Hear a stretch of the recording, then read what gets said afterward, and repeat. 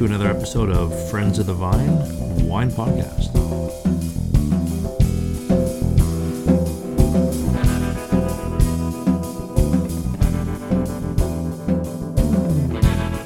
So, episode 44.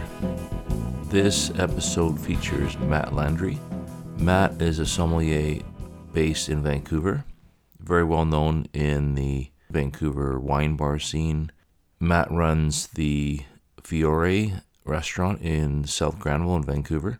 It's under the team that brought the Stable House Bistro, and there's also now two Fiores. Matt's also the top somm from last year, for top sommelier for BC. He also recently emceed the event. And we actually sit down and kind of go through a bit of Matt's hot takes on different topics, which was kind of fun. We ended up making them a little bit more in-depth than we originally were going to do, quick kind of rapid fire, but ended up going a little more in-depth on it. Matt's thoughts on a lot of things, very knowledgeable, very well-versed on wine, very easy to talk to. As the winner of that BC Top Somm, he was able to collaborate with the Okanagan Crush Pad, and they put out a wine collaboration with proceeds going to charity. And that's part of our conversation, is about that wine. And if you notice the photo on the website that they use for the label, it's quite a funny topic with the photo with him. So that's you have to check out the photo, because that's where that conversation is from. So we get into a lot of topics off of that, talking about natural wines and talking about pet nats. And the other thing I should mention is I speak about the Metro Vancouver Wine Club. It's a group in Vancouver that does some tastings, they do some master classes, they do some educational content, they organize different events, and just a fun little group. So I put a link in at the bottom of the notes in the episode if you want to contact them or join us. Just a fun group to hang out with and taste wine with other people who are also interested in and just passionate about wine. So with all that in mind, let's get right into this episode.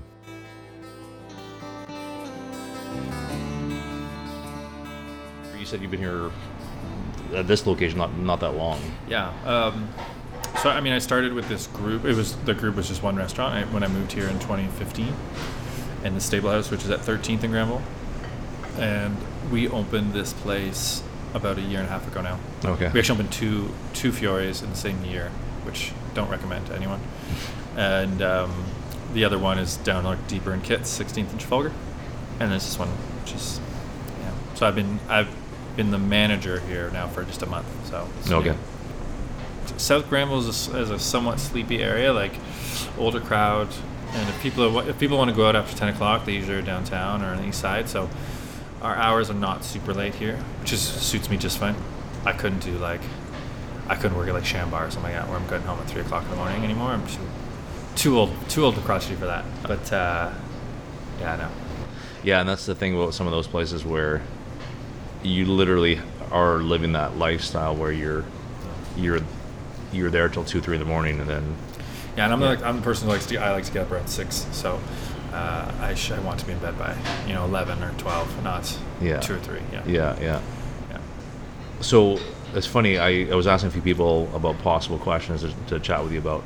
Obviously the Top Somm, the BC Somm competition and stuff was something that was just recent.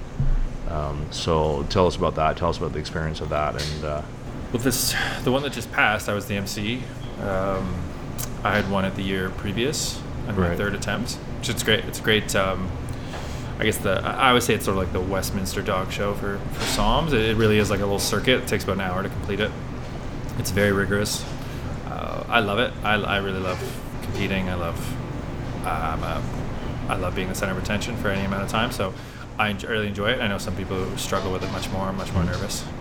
But it is mentally taxing for sure.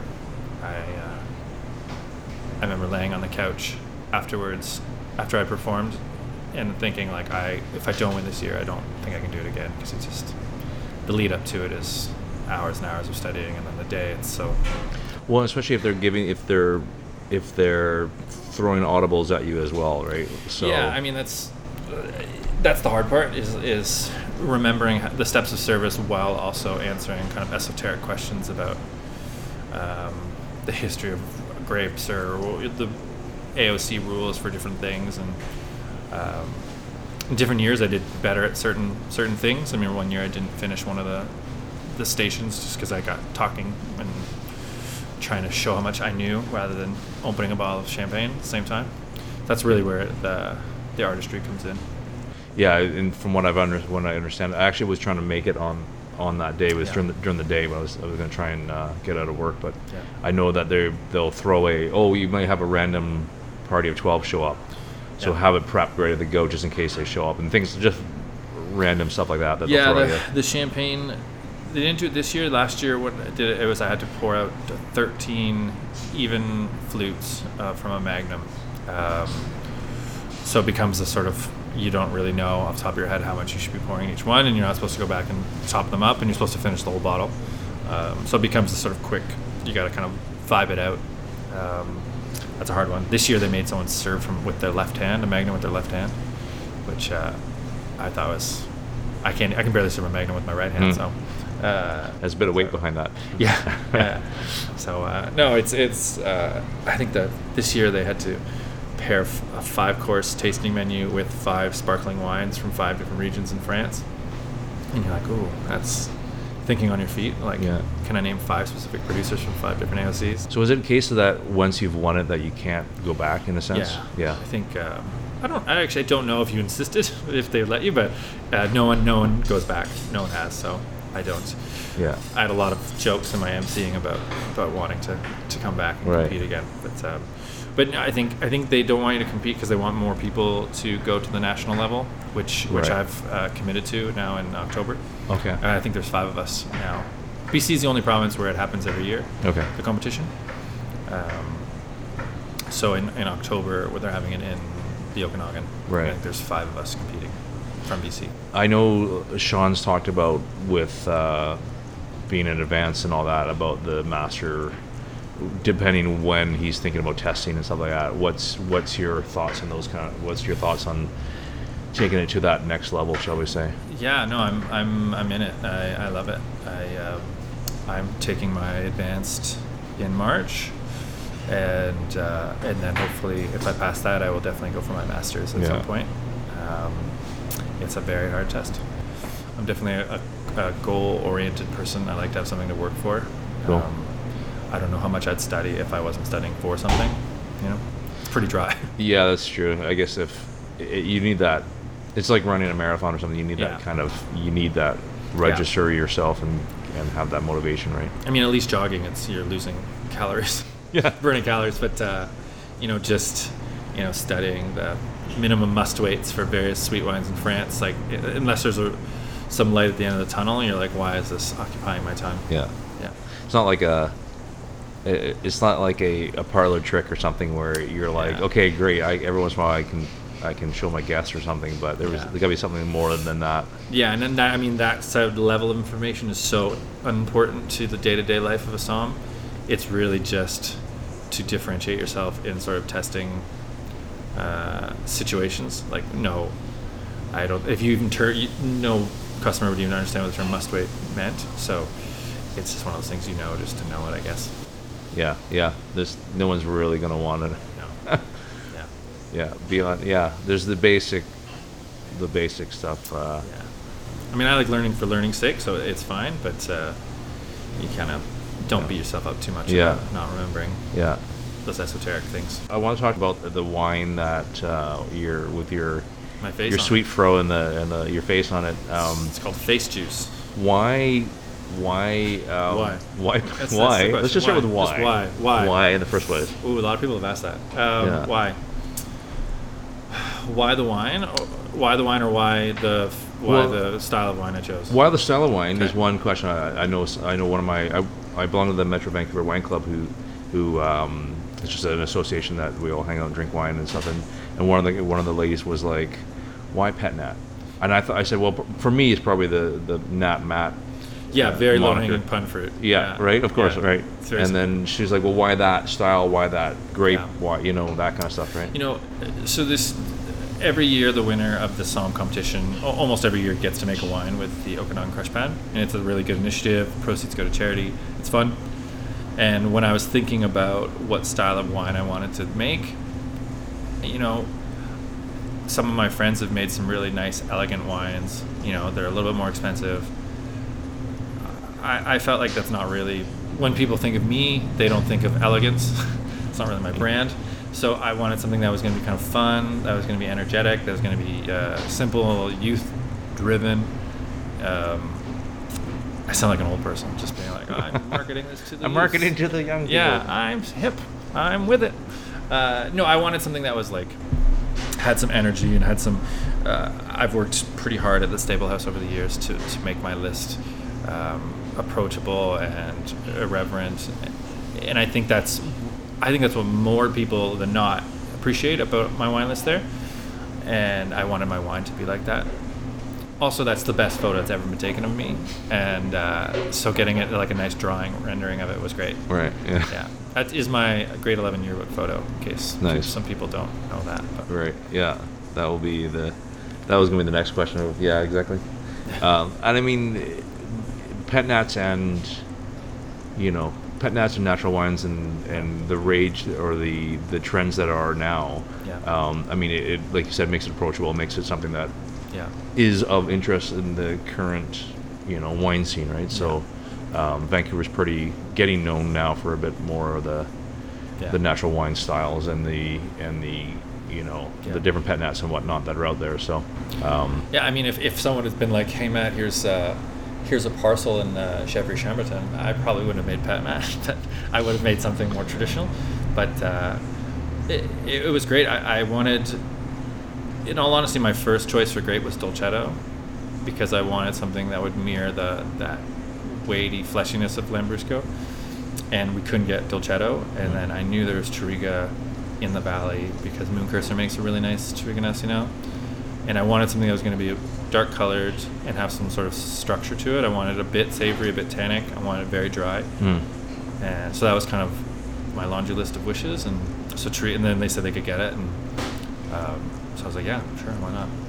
it was funny you mentioned Mooncursor because Tess Patterson is one of the members of the Vancouver Wine Club, and she mentioned Mooncursor as one of the ones that has one. And it's funny you mentioned Dolcetto because that seems to be one of the new kind of on the rise in the Okanagan for like Stag's Hollow uses Dolcetto quite a bit, and it's one of the I just love now.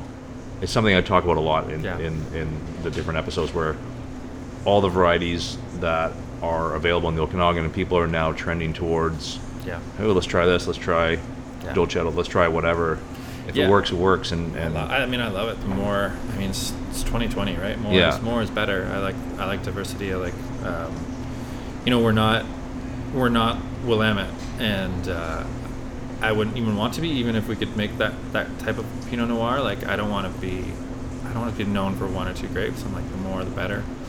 I'm sure the people who live and die by selling wine would rather we had more of an identity behind a certain grape. But I love the fact, Terra Vista's working with Albarino and Verdejo, and Stag's Hollow has Terral de Go, and now I heard the guys at Blasted Church are doing a Terral de Go Lagrind blend. And to me, that's really where my interest lies, and just exploring more unique things. Well, and it's funny because like I talked with David Tanalis, and his kind of take on it was.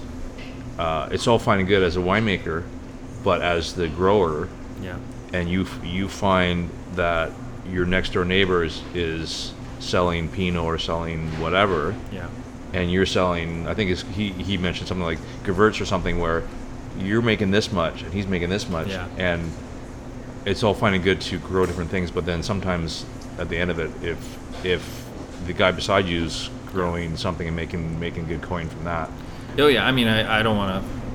I'm not going to lecture people who like live and farm and do real work about. Oh, you guys should be planting, Pignolo out here, because I would like one bottle every 2 years or something. I'm not gonna talk down to him that way. Yeah. I find it interesting more as a buyer, but maybe if I was living off the land, I would see it more their way. But I also just think there's probably too much Pinot Noir being planted these days. It seems like every new, and it's like they're planting in the south, which it seems like a bad idea. That goes to, is it going to work? Like, it's one thing to plant it. Is it going to work? And there's certain regions are known now for certain things, but like you said, like, stick with your Merlots and your ones that are going to work in your certain areas, right? But also, like, didn't we not learn that these regions that sort of chase trends, like, well, this grape's popular now, we're going to plant it all, and then in 30 years something else is popular and they tear all that out. Just, I don't know. Yeah. I mean, they did it all, like, in Italy, which is probably my true love for wine. Like, how many native grapes have been lost because they just kind of plant Cab and Merlot and Chardonnay and all that stuff, and then now it's this big resurgence of, like, trying to refine these vines, and there's it's 3 hectares left somewhere, and it's just up to Ian Daggett to find them. I think it's the same thing will happen here eventually. Right. Yeah, and I've had conversations on appellations and sub-appellations, and are we going the route of you must plant this and all that kind of stuff. So I mean, it who knows in 40 years from now what they're going to determine on like I said, appellations and what the laws will be. Right? I love the idea of more and more differentiation, but probably not a prescriptive. You have to plant this if you can use this label. I don't think it'll ever really work. But I mean, the more and more sub-labels and sub-regions get put on the labels, it's just much more interesting, and it's much easier to sell. Like, why, if you have a list with 4 Pinot Noirs and they all just say Okanagan Valley, it's like having something that differentiates them on the label actually helps. Which makes your job a little easier, because then you can try and niche it down a little bit for them and really focus on why you're selling it. Because if it's just it's just a blanket Okanagan Valley. This is my Lake County Pinot Noir. Right. This is my Naramata Pinot Noir. Right. And this is my Right. And then they can look for the differences and all that. Yeah. So that to me is more interesting. But I also realize that as a wine professional, I'm 1% of what they're actually selling to, and the average person might not care. Right. But you always hear them sort of like, we're trying to move away from our aromatic white blends and all that stuff, and then every year they come out with a new aromatic white blend. And I get it, like, a bunch of Albertan tourists come and they buy it by the case, and it's simple and cheap and fun, but it's not inspiring for sure. Yeah. Speaking of Italian wines, how did your passion for wine start in the first place? How did your gradually, actually. I didn't have an aha moment or aha bottle, really. I've worked in restaurants since I was 17 years old. Never really had another steady job outside of restaurants. I was always, for the first part, I was always doing it to pay for other things. I started and failed enough things that kind of by the time I was like 26, I was either I'll go back to school and start from scratch, or I had 10 years experience. Why not become really good at what I've already been doing? So I decided to take it really seriously, and I actually got more into cocktails originally. I was more of a bartender. I had met a guy who was very inspirational to me, and went down that road, and just so happened that the restaurant I was at, the person who did the wine list left, and it came with a very tiny raise, and I said yes, even though I had no business really saying yes, because I didn't know anything,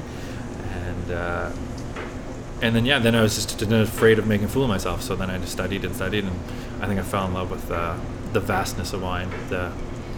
It's like World of Warcraft for people with social skills. It never ends, and you can always learn something, and it can be whatever you want it to be. You can just get hammered and not think about it, or you can start thinking about geology and religion and politics and history and climate. And I mean, you can get so geeky on it. Yeah. And I like that. I like the versatility of wine. Yeah. You can definitely, like you said, lose yourself. Yeah. As you get more and more into it, or yeah. I mean, it just tastes good. Ends. Yeah. And then, I mean, aside from being like chemically addicted to alcohol, the community is really nice, and I've really appreciated that. Probably it sounds hokey, but I appreciated that the most since moving out here and really getting into the community and meeting people, and the kind of people that you're all bound by your love of wine, but they're also interesting, funny people with their own hobbies and that kind of stuff in you. Right. We have these lunches, and you get to. I love the fact that if you ever have a really nice bottle of wine, you'll never drink it by yourself. Yeah. The first idea is like, I want to share this with someone or some people. Yeah. And I have all these. I remember, I'd have all these wines at home, and I'd tell my partner at the time, I was like, no, you can't touch those. Like, we can't drink those on a Tuesday night. That's for like when I'm meeting wine people. So go to the store and get something. $2 Chuck. Yeah. Whatever. Yeah. I think that's the best thing about wine. You know what's funny? Just speaking of $2 Chuck, I always thought, I don't know, a couple years ago, I guess it was, I always thought that was an expression. Yeah. And then I realized it's actually a real thing. I just thought that was an expression for cheap wine. But I'm like, oh, look at that. It's funny. I can't remember who it was, but somebody said to me about making that night memorable. You don't need that makes the night memorable by having that wine. You don't need you don't need to open it on an anniversary or birthday. Yeah. You make that Tuesday night memorable by opening that amazing bottle of wine. Yeah. And I think it actually was Bianca Bosker who wrote Cork Dork. Yeah. I think she was the one who said that you're making that night memorable by cracking that nice bottle. Yeah. And I think it's something like, if I thought the kind of bottle I would bring to a wine dinner with wine people versus if I brought it to like someone's house who I like and I know they are interested in wine but not really wine professionals, are two different things. Like there's so many weird little Italian grapes that are only interesting if you work in wine and that they're not around a lot. So I might bring a bottle like that to a wine professional, but if I went to my boss's house for Christmas dinner, you bring up a nice Brunello or something like that, like a nice wine but more of a classic. They might appreciate the cost of it or the gloss of it, and then you bring the weird funky stuff for the people who appreciate the rarity of it. And I think also it's also where you if your palate, for let's say the average consumer, your palate gets used to the cabs and Syrahs and stuff, and when you taste something that's not that, it takes you a while to realize you might actually enjoy this. Yeah. Because your palate's used to tasting. Well, I'm tasting this particular, and all of a sudden you taste something different, and you're like, oh, do I like this or do I not like this? Yeah. I mean, as someone who sells a lot of Italian wine, most Italian wine, generally speaking, is much tartar and more acidic than most countries' wines, and I have to deal with that a lot for sure. And you see them kind of pucker up a bit. Yeah. That kind of cherry tartness. And that's funny you say that, because last couple of years I've said, okay, this year I'm hitting more, like this year for me is Syrah. Yeah. I want to hit more Syrahs. Pinot's always been my one, right? Last year was more just whites generally. Yeah. And then I had a year where it was Italian. It was just like, okay, I'm going to hit more. Yeah. Right. And you discover whether or not you like certain grapes or certain styles, and whether you want that. Yeah. Like you said, there's that kind of taste profile that falls behind it, right? So. Yeah, and I mean, the hard thing, it's important as a somm to realize that as a wine professional, we have our preferences, but we can see the application of all wine in something. Like if I don't necessarily go for Napa Merlot, I could see how in certain aspects it would be pleasurable to serve it with certain types of food. But the average consumer, I would say, doesn't think that way. They're like, oh, I only like red wine, or I only like sweet wine, or I only like this. They're much more set in their ways about what they do like. So you have to sort of be creative with how to. But I think, generally speaking, most people are open to being led, to being shown something new. I think it's a function of the changing times. I think people are more open to getting out of that. I only do this, or I only do that. And as long as you're respectful, and it's a kind of a weird thing, like the BC's Top Somm, like that title. It doesn't really mean anything to the people I'm in a tasting group with. Like, they're all professionals. They all are better at certain things than I am. But it kind of means something to someone who doesn't know anything about you, and they're sitting at your bar, and I'm wearing a t-shirt and jeans, and I don't look like I know anything. But if I said something to them and they didn't know that about me, or if I say something to them and they did know that they're 100% more likely to listen to you if you have that kind of dumb title attached to your name. And I think that's where it's helped we have a very small independent business, and it's definitely helped us for sure. Cool. And Hawksworth, people go in and they expect that the person in the suit knows what they're talking about, so they're more apt to take a suggestion. But in a little place where they come to get some pasta and, just by the theater, they're not necessarily inclined to listen to what you have to say about wine, unless they know that they have that little selling tag or whatever. For sure. Yeah. Let's go with the easy ones, right? Let's go with the low-hanging fruit, as you say. Yeah, sure. Natural wine. Love it. Okay, like it. Like it. Like it. I don't want to say love it. I like it. Mildly. I'm pro natural wine. Yeah. Pro more the merrier. I don't mind VA. Don't really love Brett.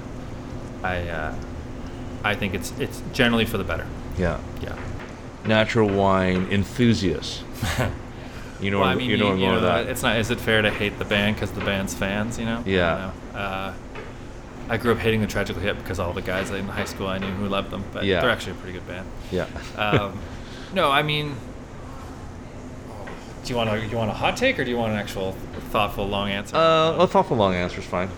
I think natural wine is doing great things for bringing wine to a new generation of people.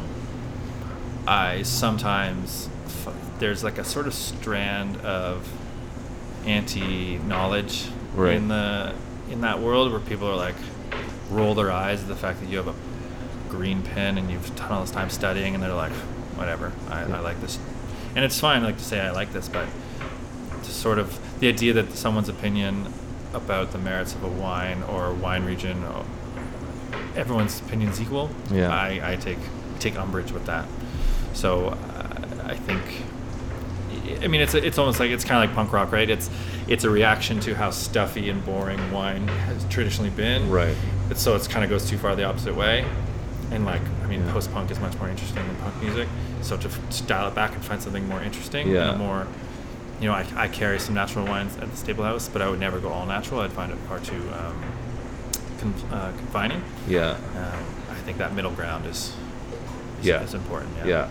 Yeah, and I think, and depends, like people who go to, your traditional person who's going to a restaurant is looking for maybe safe ground, maybe middle ground. Yeah. But so I get asked about natural wine, not at Fiore, but at Stable House. A couple times a week, and it's usually younger people who ask for it. And it's kind of odd because they kind of start with the natural aspect. They don't start with a grape, a region, a flavor profile. They say, "Do you have any natural wine?" Yeah. Which is funny, and I don't always know how to answer that. I do sometimes have a natural wine, but it tastes conventional, and I sort of like, oh, are they gonna like this? Are they actually looking for more of that lower alcohol, tart kind of wild flavor? I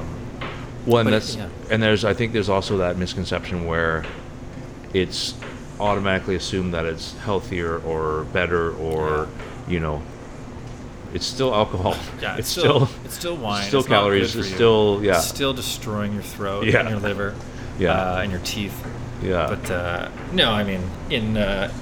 in the smallest of relative amounts, it's probably better for you. It's probably better for the world to support small local growers. And but to me, as long as it's good, it's where it kind of almost stops for me.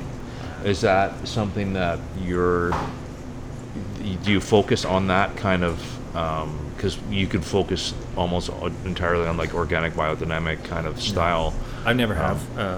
It's a nice selling point if someone says, oh, this wine is biodynamic or organic. I might throw it into a tasting note so that customers know, but I don't really care.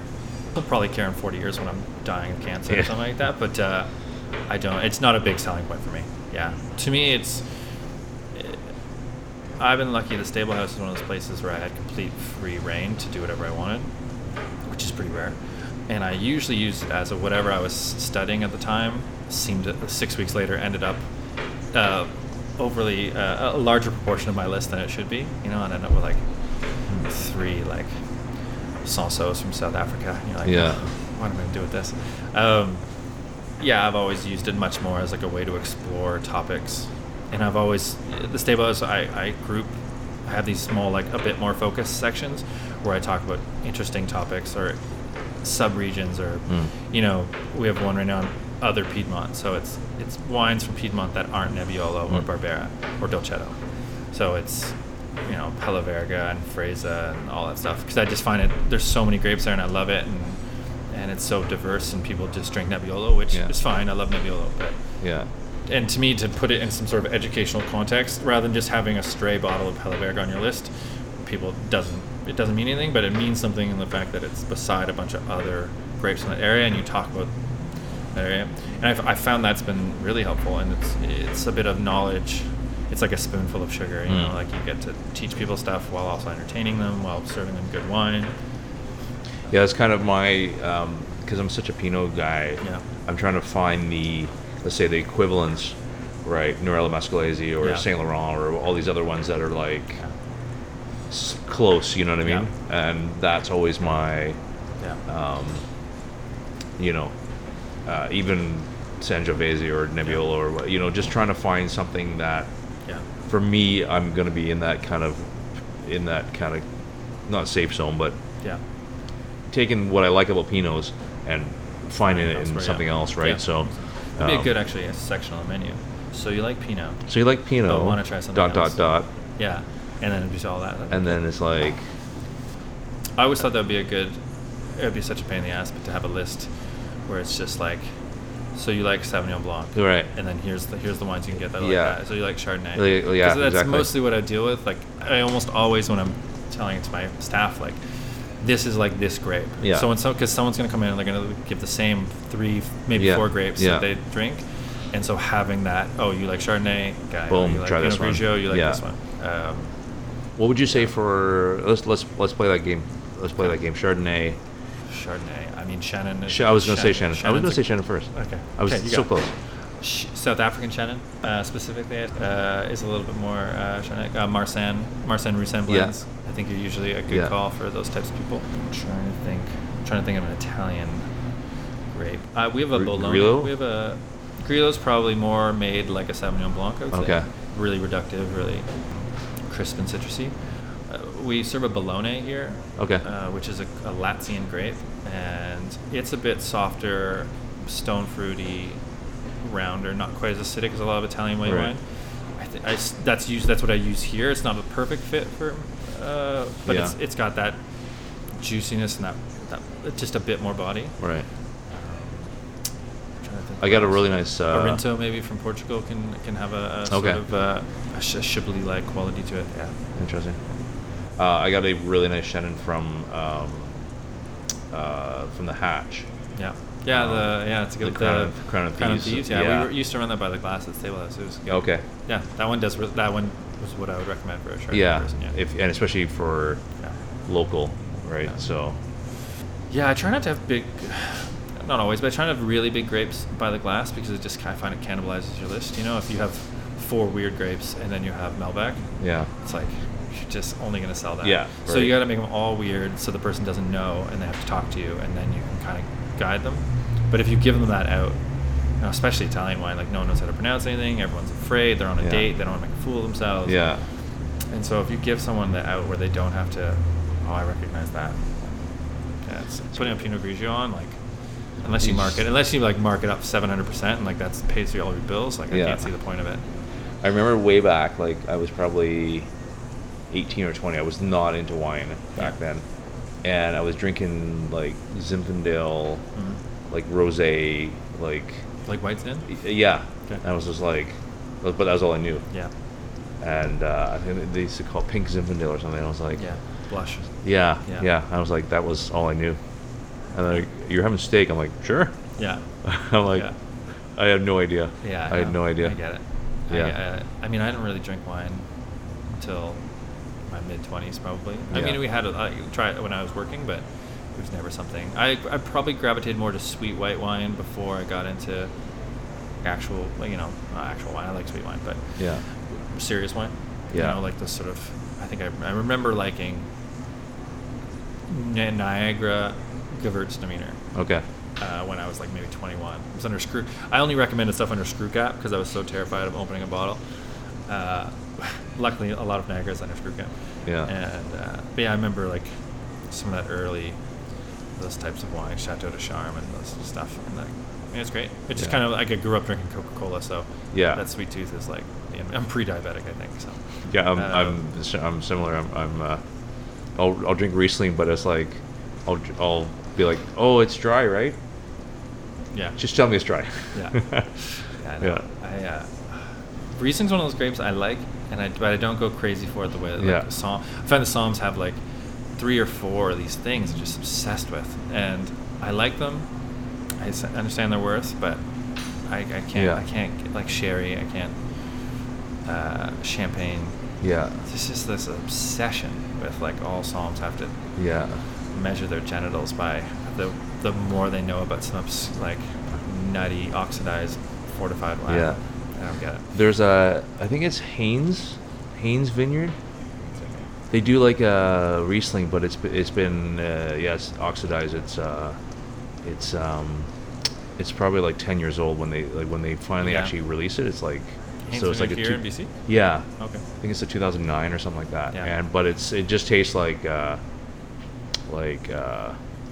really ripe apple, and it kind of like overripe. Yeah. Kind of like bruised apple kind of thing, right? And it's too, for me personally, it's too much, right? Yeah. Like it's oxidative characters. I much prefer more reductive. Like in Champagne, I would prefer like Ruinart style to Alfred Gratin or something. Like I like fruit, like a linear quality to it, necessarily than like this kind of really rich, biscuity kind of chew through the wine sort of quality. Yeah, and like Fino Sherry is one of those things I just can't. I get shunned by professionals all the time for my take on Fino Sherry. It's interesting. I would never drink it. Well, the other thing about Riesling is sometimes that kind of petrol-y, you get like that petrol-y kind of characteristic, which I don't mind. Yeah. And you'll see that in other things, right? Yeah. And so I don't mind that in other ones as well. So, but it's weird how people. I would prefer like a classic like Mosel, like a Cabernet Riesling over something like a newer drier, like a GT sort of. Like Tantalus or Les Hinkermesh or somebody like that. Yeah, I mean both. I like both those wines. I know both those people, so I don't want to be nice. But I would probably, my style of wine, I'd gravitate more towards Synchromesh in terms of their sweetness levels. And I like Clare Valley Riesling, but I would almost it's almost rips your face off. So I like generally richer whites if I was going to drink white. Well, and that's another topic is acid is. Yeah. I don't want to go too long, but acid is sometimes, like you said, it's amazing to a point, and then at some point, it's just like you said, it's just like your tongue is on fire, right? Like if you feel like you've literally dipped it in an acid bath.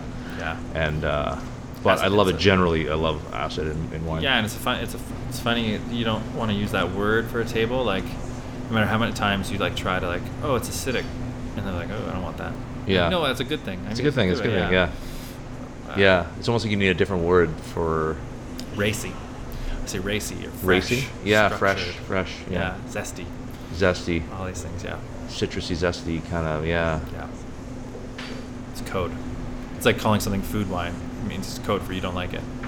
It's code for tastes like eat shit. it with a mouthful of food or drink it with a mouthful of food at the same time. Yeah. Cool. Thanks very much. Appreciate it. Yeah. Yeah. Good. Yeah. Awesome. Was that enough rapid fire questions for you? Yeah, I kind of lost topics along the way there. We rambled, yeah. We did. I think we're going to leave it there for now. Thanks for listening. For more wine conversation and podcast updates, you can follow us on Instagram at Ian's Wine Truths.